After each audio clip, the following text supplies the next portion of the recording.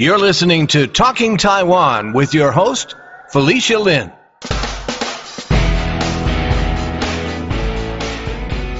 John Ross and Eric Michael Smith are the co-hosts of the Formosa Files podcast. Together, John and Eric tell stories from the history of Taiwan, formerly known as Formosa, in a non-chronological order. They spoke with me about where the idea for the podcast came from, their love of history, and where they find inspiration for their podcast episodes. They are on a mission to share the history of Taiwan far and wide. Now in their second season, John and Eric also shared what we can expect from Season 3. This episode of Talking Taiwan has been sponsored by NATOA, the North America Taiwanese Women's Association. NATOA was founded in 1988, and its mission is 1. To evoke a sense of self-esteem and enhance women's dignity. 2. To oppose gender discrimination and promote gender equality. 3. To fully develop women's potential and encourage their participation in public affairs. 4. To contribute to the advancement of human rights and democratic development in Taiwan. 5. To reach out and work with women's organizations worldwide to promote peace for all. To learn more about NATOA, visit their website, www.natwa.com. Without further ado, here's our interview. Welcome to the podcast. Hello. Thanks for having us. Great. So, I would like my audience to know a little bit about you. So, can you tell me a little bit about your background, your upbringing, and then lead us to how you got to Taiwan, what brought you to Taiwan? Shall we go with age before beauty? All right. I'm a first-generation Kiwi, studied geography at university, was interested in travel, photojournalism.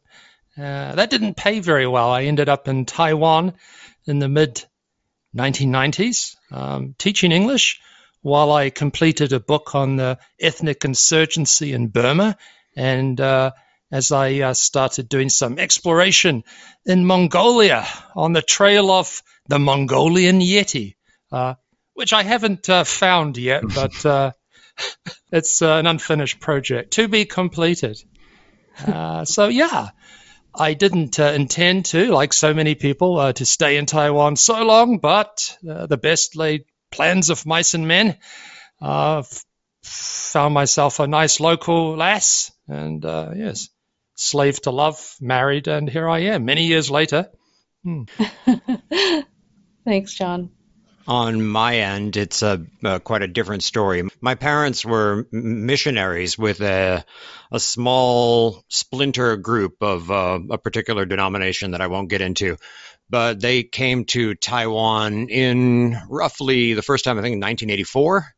And then at this point, I'm like maybe 10 years old at most. Then we went to Hong Kong, Macau, spent a little time in China and Japan, back to the States. And then eventually I decided to kind of return to my childhood home.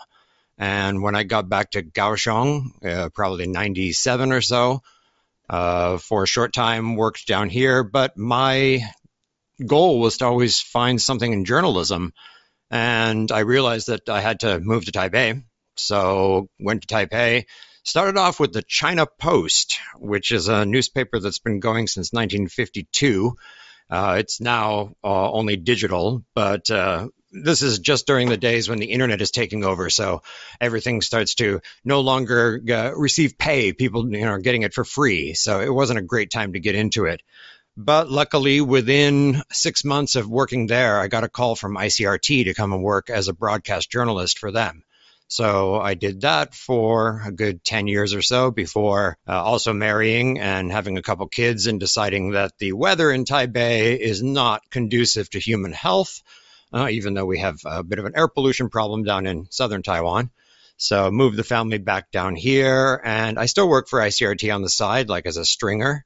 But for the most part, the reason I'm here is because I had a fabulous experience as a young child. We got off the plane in '84, I think, and within a few hours of getting to Tianmu, which at the time was where the foreign community basically lived, I'd started to make friends with the local, we didn't have 7-Elevens then, but the local grocer and this person and that. And everyone was just, I know it's cliche, but they're like, everyone's so friendly. Yeah, but they really were, and very helpful with teaching me Chinese and helping us adjust to life. So that memory of Taiwan being a welcoming place, stuck with me. And years later, it was the choice for home again. Eric, I see that you also work for Next Media. Do you have any interesting stories about working for Next Media? You gotta think there's gotta be some interesting things about that experience. I do, but they're probably covered under non-disclosure agreements. So Next Media is Jimmy Lai's, who I think currently is still languishing in a Chinese prison. He founded Apple Daily and then later Next Media. The Next Media branch was split off from his company at some point when I was working there. I only worked there for about a year plus or so.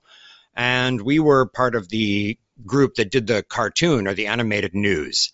So we had two sections, one for Reuters, where we did actual graphics. So, if a plane crashed, you want to see where on the planet it was and how it descended. And you got to illustrate that with graphics and various other animated ways. But then we had another channel called Tomo, and that was just pure insanity. So pick the most ridiculous story of the day, the one that's the most, bait clicky, and turn that into something. So I had to write the script and then supervise the animation direction, all of that. So it was a crash course in learning how modern media works, and everything from thumbnails to headlines to SEO and all of that. So I'm very thankful for the experience of doing that. But I will say that after a year of doing stories that include teachers having illicit relations with their students or gruesome this or that and the other, it was time to not continue with stuff that's a bit soul destroying. Right. And I understand that the two of you met because Eric interviewed John about his book, Taiwan in 100 Books, for ICRT. Is that right? Yes. Because as I recall, I read about your book in the Taipei Times, and then I think I contacted you somehow through somebody, and we met very briefly in a park and chatted. Yes, I asked Eric to record Taiwan in 100 Books to make an audio book, and he did that, did a great job. And he liked the book so much, he said, what did you say, Eric? Right. So John starts off his book with that Salmanazar story that we're going to be talking about in a bit, I think. So I'm doing an audiobook is quite challenging, and you will read the same chapter probably 50 times to get it right and get all the corrections done. So as I'm reading this over and over again, I'm thinking, I know many of these stories, and I like many of these stories, but I also know how few people just have never heard of this stuff. And he's already packaged it in a story form. He's distilled the book down to a couple of paragraphs or a couple of pages. And I thought, well, how could this format be done? And then one night it just clicked, and it was a podcast. So I sent him a message, and he said yes.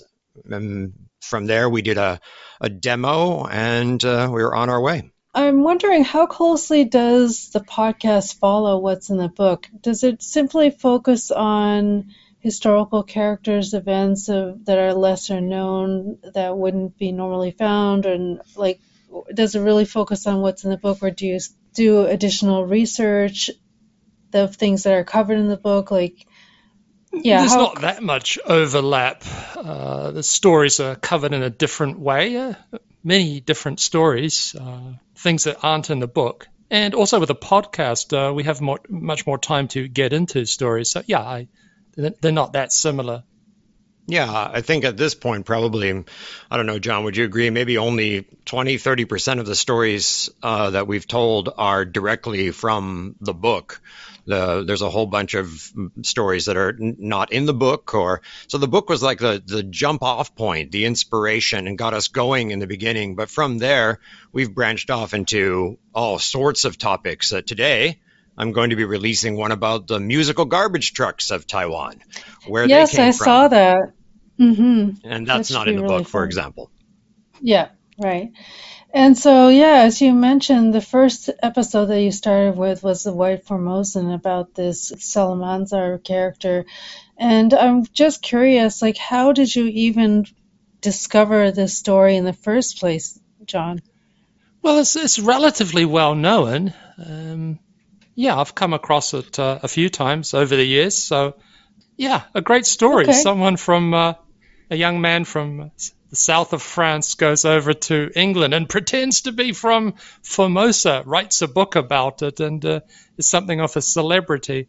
Yes. So why was that the topic for the first episode? Was there any particular reason behind that? Definitely. It's funny. It's interesting.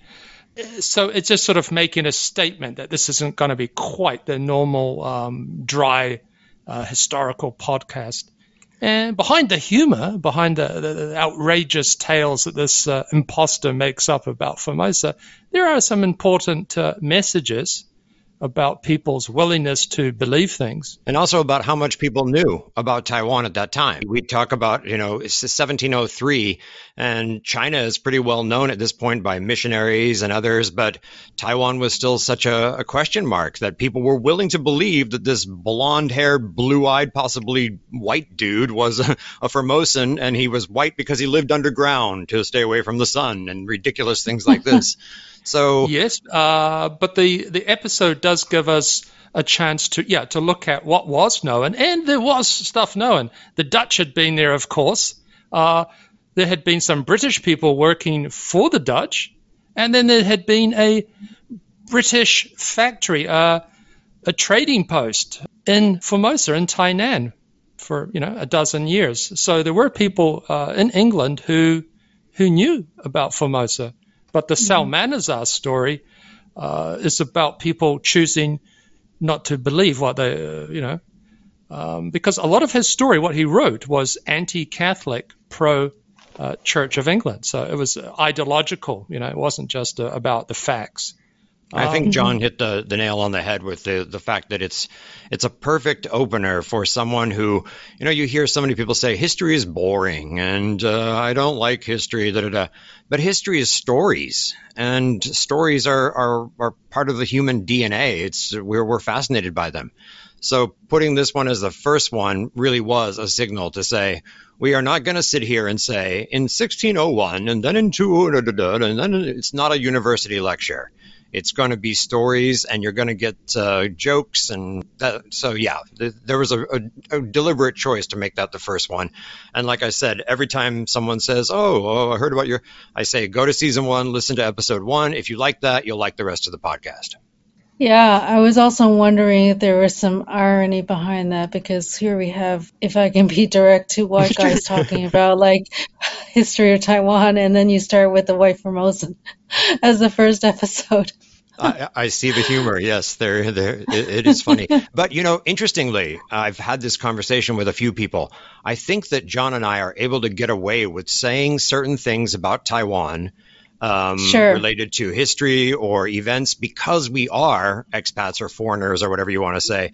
If it was two ABCs or ABTs or whatever you want, or even local people, it comes with more baggage, right? They would have to defend this position or that position. But because we are outsiders, in a way, we're able to say, well, this is just what we read and what we see, and we're presenting history this way.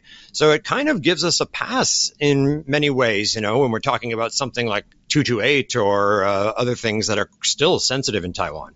Yeah, that's interesting. I also seem to know, I don't know if it's just me, but I kind of noticed what I see as some kind of recurring theme in what's covered in your episode. Like there's like a lot of like hoaxes, outlandish tales, imposters, and stories that kind of blur the line between history and exaggeration. Yeah, well, they just make for great stories, and then the debunking of them is fun. And it teaches people to question what they're hearing, what they're reading. Of course, things are not as blatant as the stories that we have, but, things come with biases. So, always, follow Socrates' advice and question everything. Yeah, and why did you guys decide to focus on the time period that you did, which is 1600 to 2000? You want me to take this one, John? Yeah. Well, okay. As I was thinking about it and sort of plotting the way that this podcast would go, it occurred to me that, number one, after the year 2000, we are now in, 2022? So it's only been a couple of decades. And it's hard for me to argue that you can have a perspective when you've only got a couple of decades for there. So let's say we're talking about the Chen Shui-bian era from 2000 to 2008. That just wasn't long enough ago for even to local scholars to be able to really, the case isn't finished yet. So I felt like if we were commenting on that, it would be more of a current affairs thing. So an arbitrary date of 2000 seems to work perfectly for me because it is the year when the first political transition happened. So you could say that marks the beginning of true democracy, or you could pick 96, the first presidential election. And that to me is more a plausible argument for being history. It's kind of been decided and it's been analyzed, and we can find references and stuff about it. And then if I want to be really honest, after the year 2000, things get very controversial in Taiwan, and I'm not trying to start a bunch of fights or upset people. That's not the goal. The goal is to entertain, educate, and whatever other E word. Enlighten. How about that? Right. I wanted to ask you about the name of your podcast, Formosophiles. Where did that name come from? Is it related to a play on the words Formosophile as in Phile, which I noticed coincidentally is the Twitter handle of Michael Cannings, John's co-founder for Camphor Press, who we also interviewed. John gets credit for the title. You've just outed someone there, have you? Okay. It's the right kind of file, so it's okay, John. Oh, okay. You know what? You get credit for the name. I get credit for the name? Okay. Yeah, because I originally had Formosa Flashbacks as the idea that I was working with, and John was like, yo, man, cool, from the 60s, groovy. But he liked the idea of having the alliteration there, but he came up with a better idea of Formosa Files. So, yeah, good work on John's part. Yeah, the podcast was Eric's baby, his idea, but I thought up the name. So I kind of copied it from another podcast I listened to, the Japanophile podcast. That's right. Okay. So a guy in Matsumoto, Dave Carlton, and it's just Formosophiles. That's even better. That's got the alliteration. Yeah, so I kind of borrowed it. Well, I think it's a good name. Where does your love of history come from? John, you seem to have a real knack for uncovering all these lesser-known stories and facts in history. Well, how could you not like history, My Agreed. goodness. Well, I think for me it was an acquired interest much later in life, but maybe it wasn't taught to me the right way because it was just a bunch of facts to be memorized and really not interesting to me in my youth. Yeah, in Taiwan, my daughter's in junior high school. She's memorizing the rivers of China, all the rivers of China, and then the emperors. Still, unfortunately. Yeah, and I understand when she comes back and she shows me that as history, I want to cry because you're turning off generations of people for what should be the most fascinating subject in school, because to me, history is if you don't understand history, you can't understand anything that's going on today. The Ukraine war, if you don't understand the history of how that goes back and nothing makes sense. World War II doesn't make sense unless you understand World War I. World War I doesn't make sense unless you go back to 1848 and the French Revolution, Napoleonic War. It's like everything is connected, and without that connection, you're blind Anyway, I'm preaching. Yeah, so when I think back to when I'm like 11 or something like that, I'm reading travel stories. I'm reading mystery tales. History came a bit later, but history's kind of like travel to another place, right? You know, what's the quote? The past is another country. The past is a foreign country. That's the one. So it's like you have multiple worlds, all these different worlds in the past. So it's like traveling to these really exotic and interesting places. Like Eric said, you get to understand a lot of why the world is the way it is. Yeah, it's great. And then I have one more little kind of more strange reason for loving history. When I was a kid, due to my religious parents' religiosity, they were, again, very devout in their ways. So on our shelves, we had the Bible and we had Encyclopedia Britannica. So those were my choices to read. And after you've read the Bible a couple of times, you're good, at least for most people. So I started off on the encyclopedias. And of course, not every bit is history, but a lot of it would be little stories and distillations of this and this and this. And that led me to want to know more. So then I was finally permitted to go to the library and take books out on English kings or knights or this sort of stuff.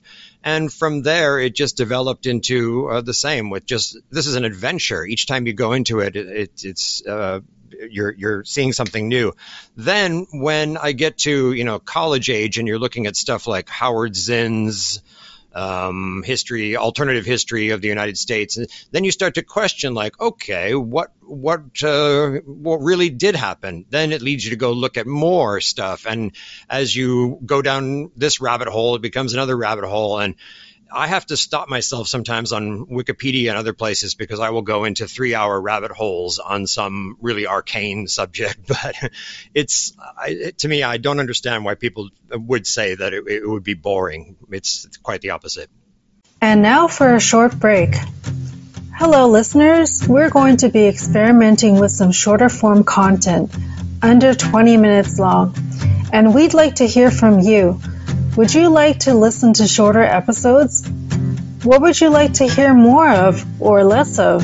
Email us at podcast@talkingtaiwan.com. We also have a special announcement for all of our donors, past, present, and future.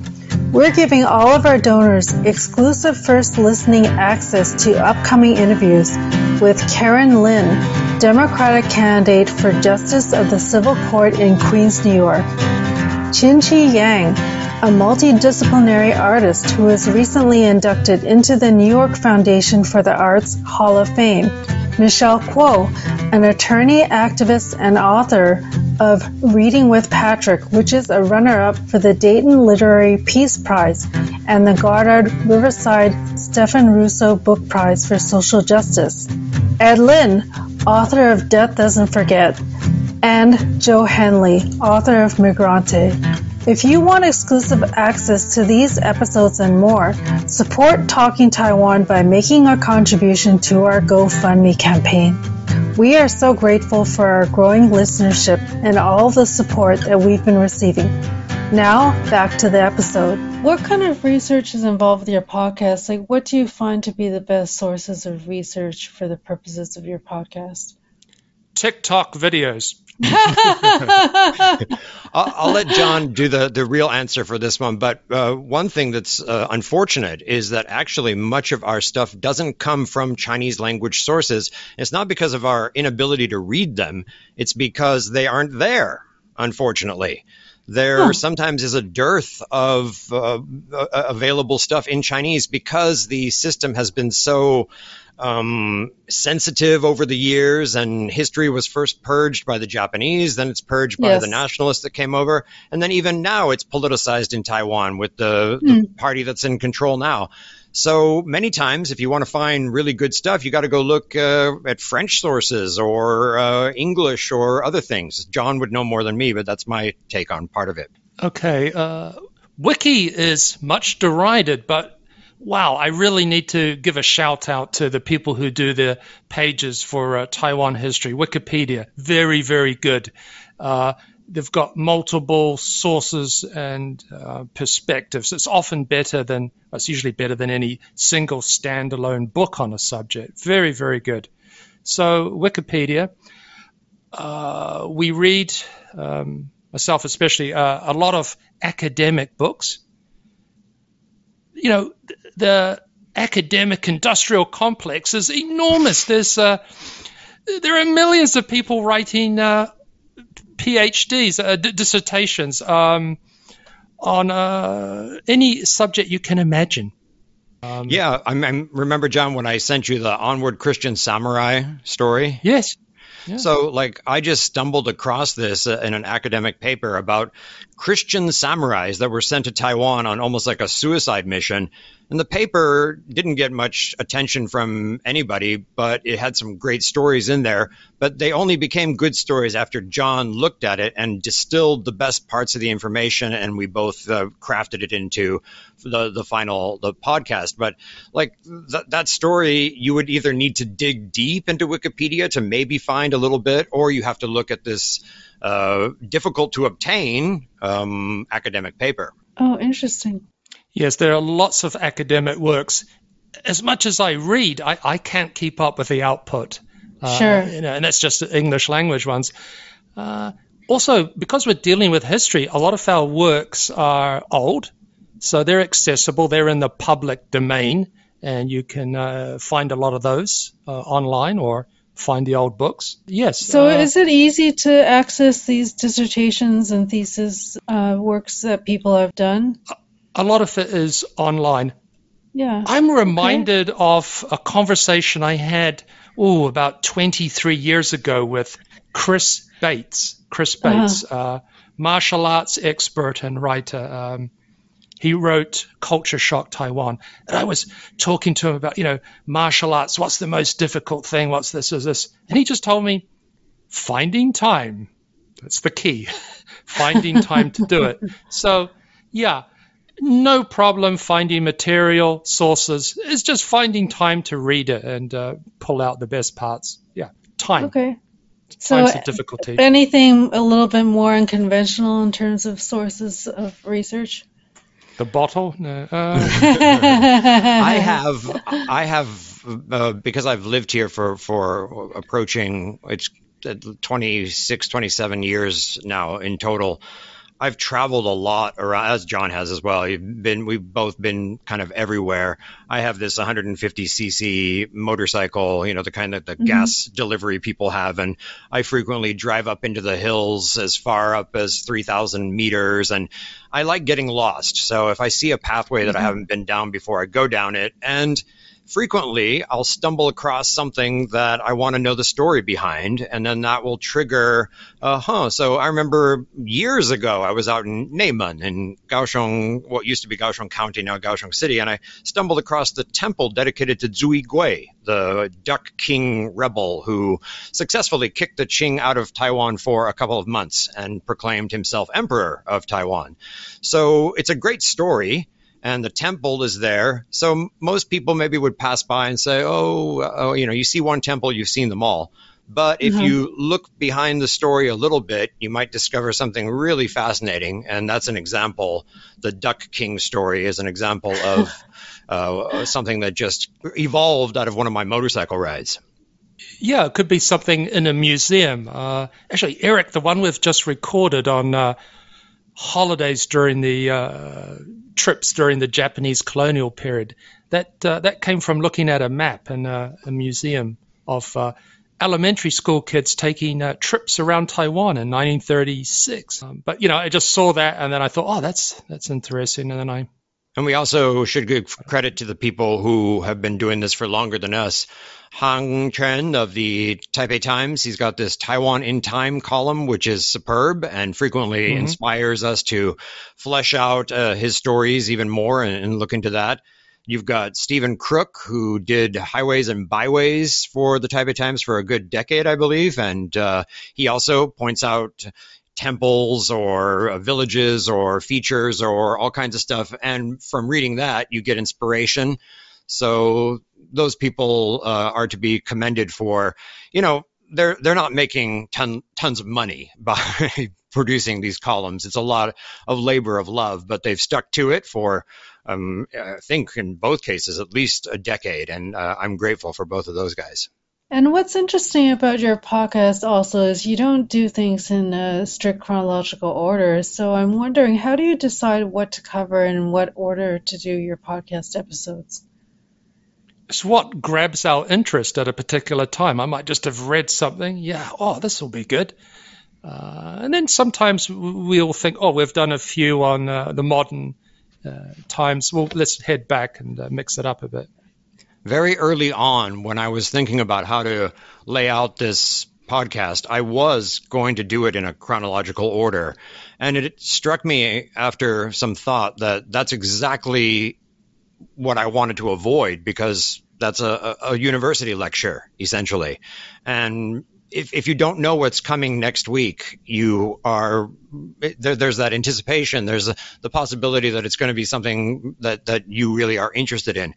And like John said, if there's 2 in a row from the Japanese era, then maybe I'll say, hey, we need something either from older or to mix it up and keep it fresh.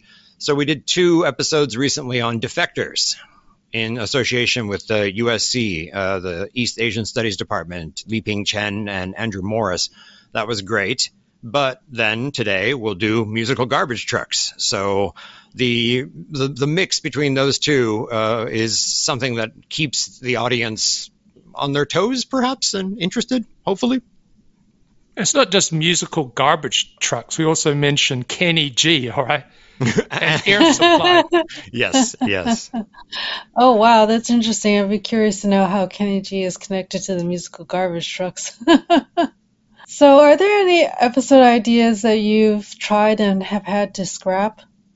Yes. A listener in Singapore asked me to do an episode on Jai turkey rice.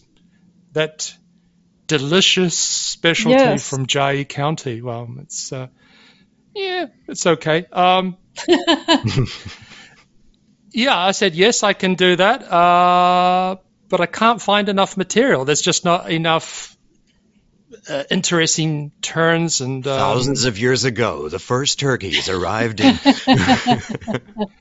Yeah, so I'm still working on that. I haven't given up, but it might just have to be a side story with beef noodles and other dishes. There hasn't been that many ones where we've done it and then said, nah, we're not going to release this one. But there have been times when we've done one and I've raised concerns with John and I've said, I don't know if this is going to work. And I've been wrong.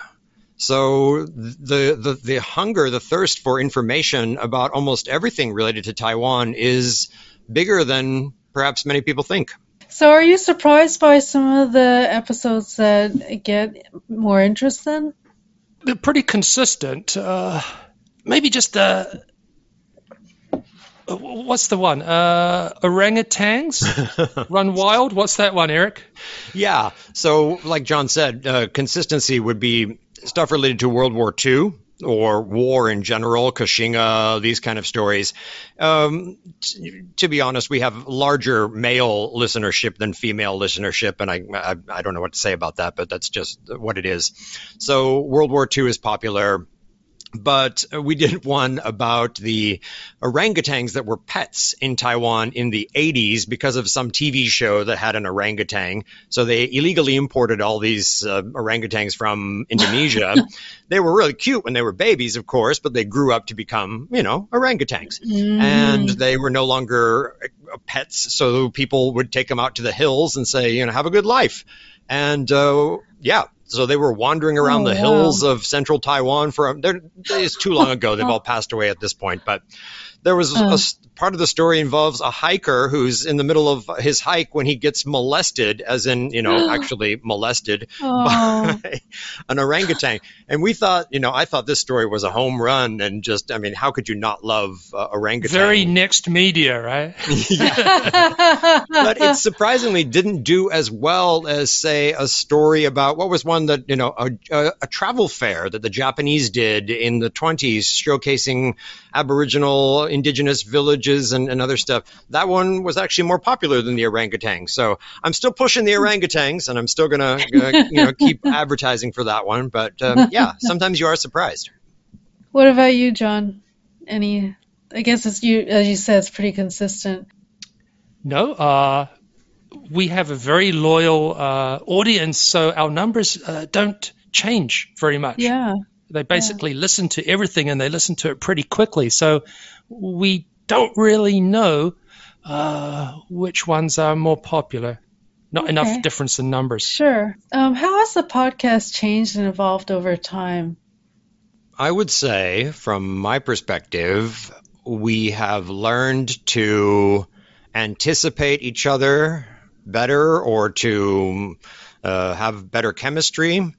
We probably know when to pause for a laugh or stuff like this. It takes time to develop that with a co-host. And in general, we have a better way of delivery. We've gotten better. You've got to develop a degree of confidence, of course, and you work on your voice tone and all this sort. Just when I listen to stuff from season 1 and then later from the season 2, I personally can hear an improvement in all of these areas, and it's just a natural evolution of working together, I would say. I can't really hear a difference. Downward spiral. Well, John and I are very, very different individuals, from our background to just pretty much everything. I mean, even personal beliefs and views and all kinds of stuff. But that's part of the reason I think it works, because we get to play on each other's strengths and go back and forth. And there's that's interesting.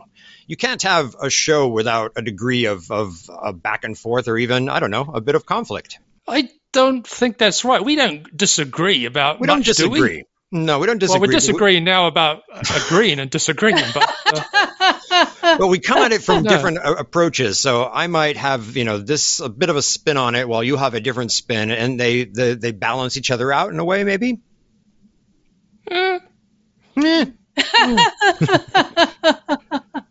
You got to stop drinking that Kaohsiung water. It's not healthy.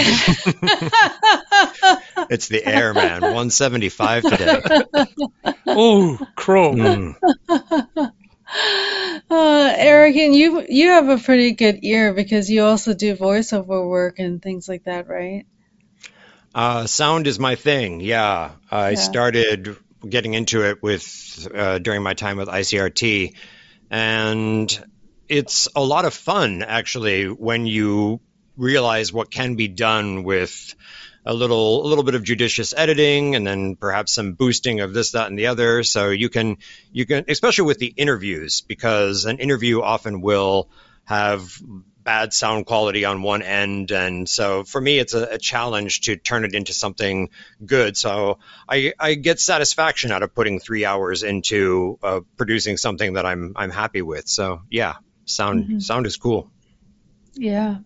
And you guys are not in the same location, and so do you actually record together in a dialogue form, or do you sometimes record one and then the other, like, scripted out? Like, how do you do your recording logistically?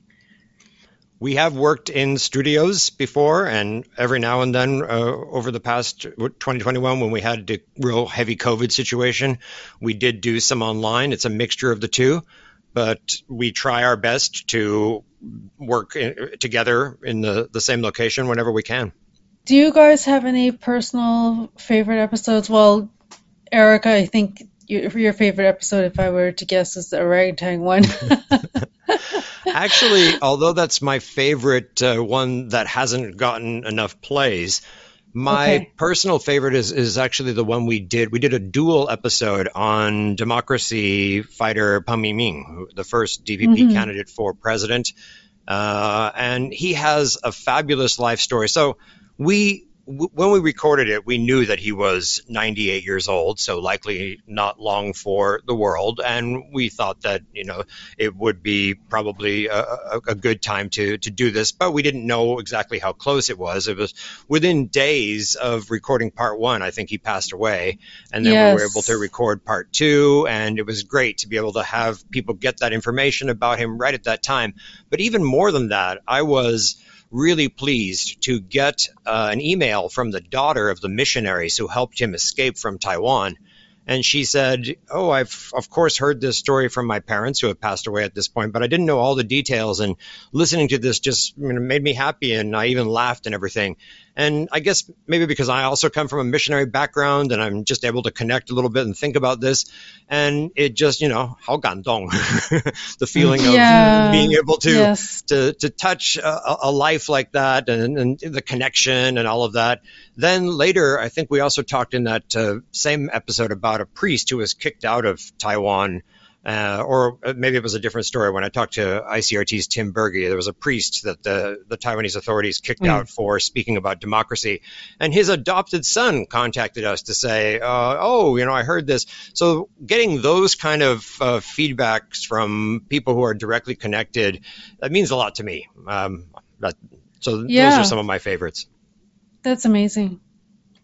John? Favorite episodes? So hard to choose. Well, I like Taiwan in a international setting and personal stories. How about the mountain climber Makalu Gao, who was stuck up on Mount Everest overnight, 8,000 meters, almost frozen to death. That's a great story.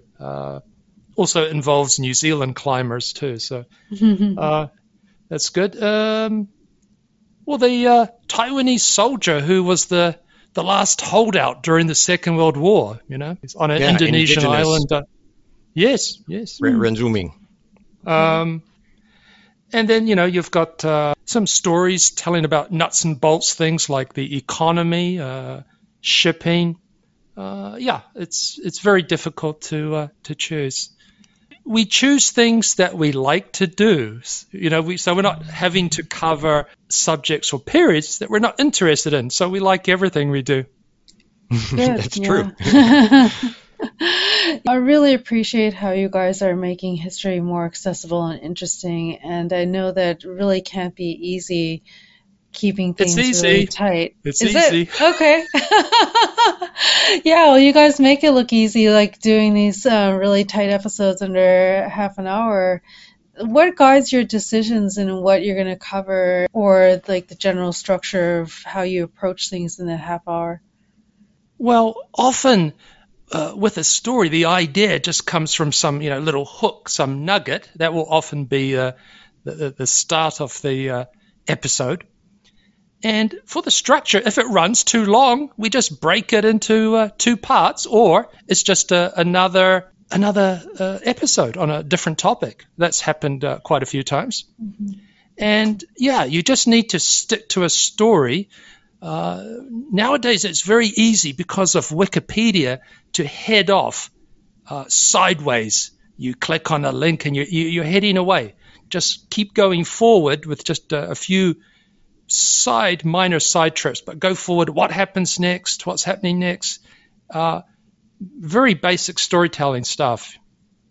But the asides that do come through every now and then are sometimes some of my favorites, because they're just bizarre little things that you would never have thought of, and like, there's this as well. So the reason I call the episode we're going to release today the musical garbage trucks is, even though that's only maybe 5 minutes of the conversation, but it's the hook, and it's the thing I'm going to use on social media to get the most attention. And it's just, I got samples of the 2 sounds, like I went out and got the garbage truck sound itself and recorded it. So you have that in the background, and it's just a nice little, it's my favorite little bit of that. So the entire episode is covering the sounds of the 1990s, and garbage trucks are the special aside that I like in there. So what can we expect from Formosa Files in the future, or is there anything else you guys would like to share that we haven't talked about? We are hoping to expand into video, and this is going to be quite difficult because neither of us really have a background in video. Well, I mean, I do have my Next Media stuff, but that's more of a cartoon thing.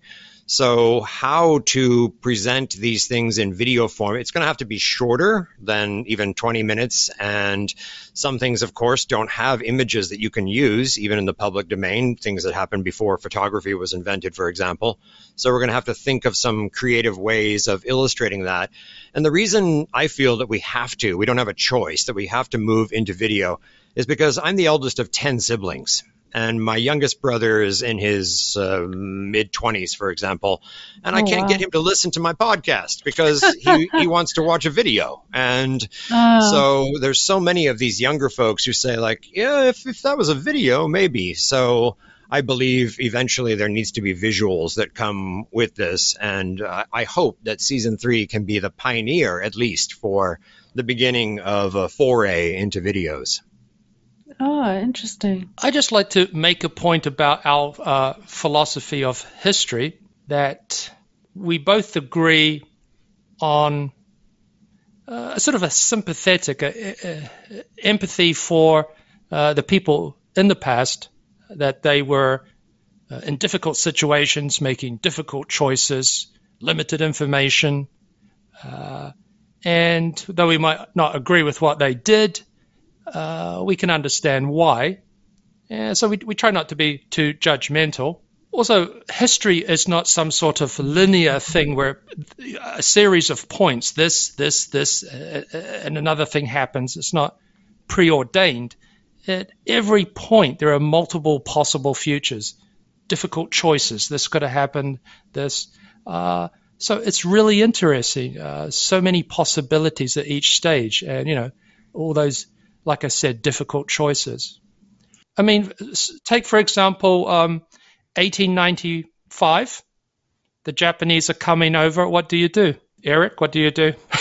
Yeah, exactly. I feel exactly the same way. So you'll get somebody criticizing someone who opened the gates of Taipei, but was that not perhaps at that moment maybe the best choice other than being burnt to the ground and slaughtered? So we have a tendency to put everything into black and white categories and heroes and villains and this sort of thing.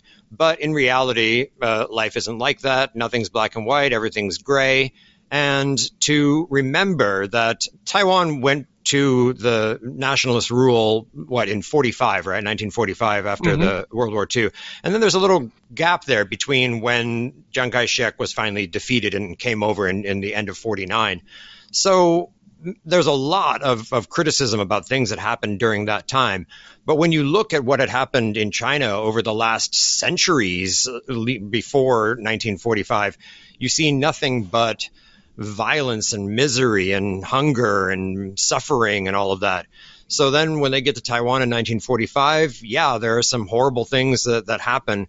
But I guess I have a tiny degree of sympathy or understanding considering just the situation at the time. And we try, like John said, to imagine, like, what would you do in this situation? Or maybe that person had a way of, It's hard to describe, but I think John got it right. Sympathy, not condoning, just sympathy and understanding of the difficulties of what things were like in the past. Perhaps a good example of the sympathy thing, at least from my perspective, is we did an episode, John, about the USS Tang, right? The submarine that had the most kills in World War II, and it now sits at the bottom of the Taiwan Strait after it was blown up by its own torpedo. So in the story, you've got, it depending if you're a nationalistic American or something, you might have like a patriotic take on, the heroes of war or something. But I look at this story and I feel sympathy for the Japanese who were involved in the situation as well. They didn't ask to be there for the most part. They are draftees. Some of them were even Taiwanese. Lee Donghui's brother, for example, was killed in World War II by a U.S. military strike on one of his ships, as I recall.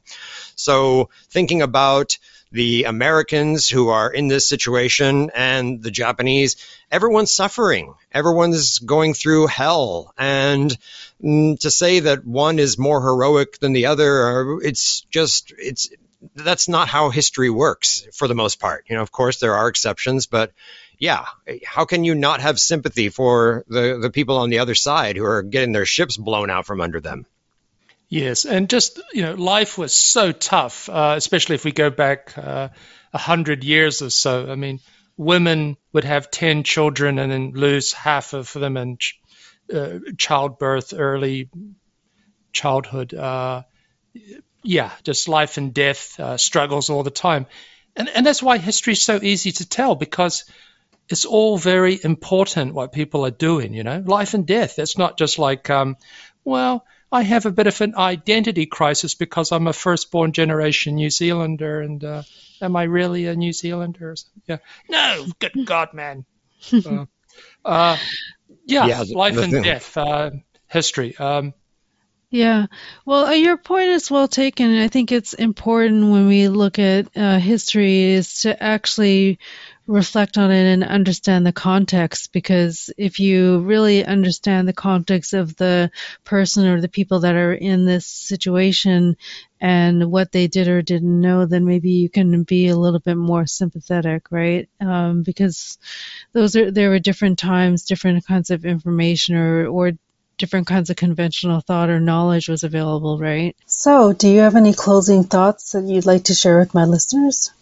You can contact us by email at formosafiles@gmail.com. We also have a website, formosafiles.com. And if you are a Taiwanese American living in the States or living abroad somewhere, and you have the ability to help other people in your community know about this resource, please do let people know. That's the biggest challenge right now, is just getting the word out that this exists. And if you want to write and express thoughts or suggestions, we're happy to take them. We frequently get emails from people with ideas and other stuff. So contact us, support us, tell other people about us. Yeah, that sort of stuff. The only thing I can think of, in season 3, we're going to do a story. I don't know what, but we've promised something on Taichung. Okay. All right. This is a sore spot for me because Kaohsiung and Taichung switched places for number 2 city in Taiwan a couple of years back. So my hometown of Kaohsiung used to be the second city of Taiwan, and now it's the third. So, yeah, I have a bit of a rivalry with Taichung going on. No, but seriously, there's not that much there now or in the past. You remember Lonely Planet writer Robert Calley? He used to get grief over not including much on Taichung, and then he'd challenge people, okay, give me some suggestions. And they couldn't. He's a very keen Formosa Files listener, by the way. Very nice. We'll find something on Taichung. There's got to be find something on Taichung, yes. Okay, great. Well, thank you so much, Eric and John. I want to thank you so much for your time and for being on Talking Taiwan. Thank Felicia, for having us. Yeah. I've been speaking with John Ross and Eric Michael Smith, the co-hosts of Formosa Files podcast.